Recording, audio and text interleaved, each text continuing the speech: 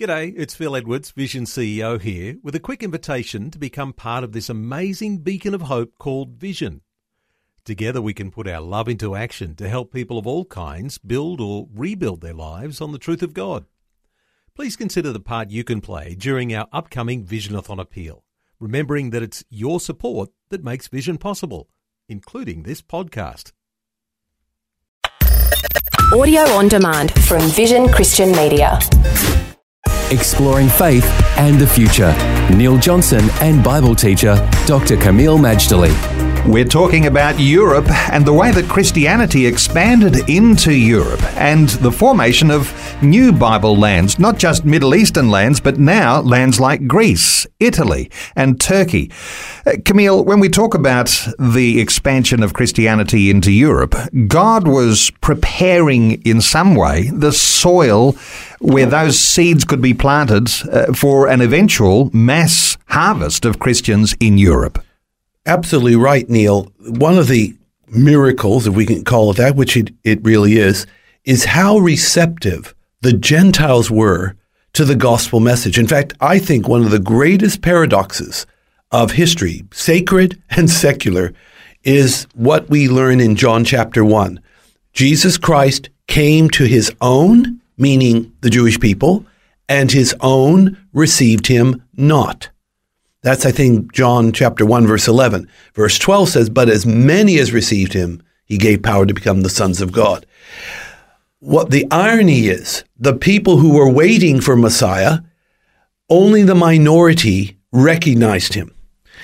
But the people, the Gentiles, who weren't even looking for a Messiah, they were like a massive harvest. It's like John 4:35. Look up, lift up your eyes, and look at the fields. They are white, already to harvest. And that big harvest were the Gentiles, and that harvest field was Europe.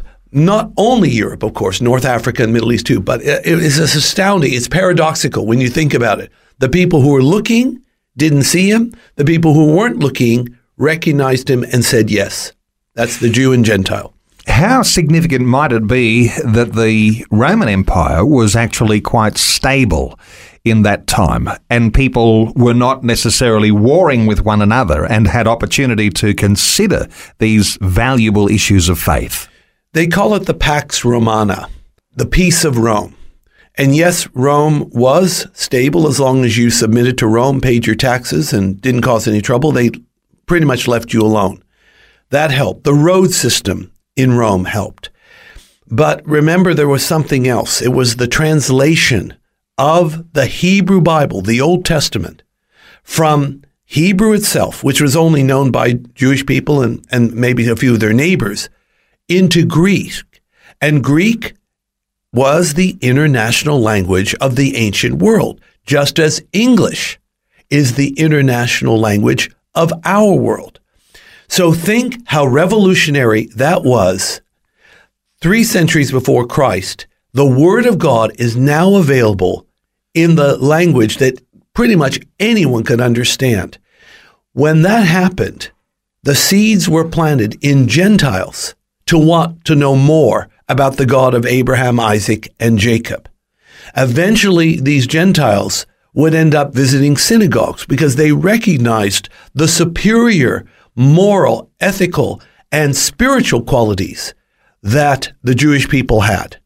And some of them came in and converted to Judaism. They were called the proselytes. And then there were those that came into the synagogue. They didn't convert, they didn't get circumcised, but they were really attracted.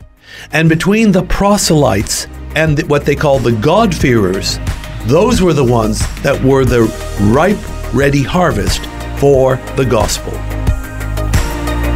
Faith and the Future with Neil Johnson and Dr. Kameel Majdali from Teach All Nations. For more from Dr. Majdali, including books and DVDs on prophecy, Bible commentaries, plus today's and other episodes of Faith and the Future, go to vision.org.au.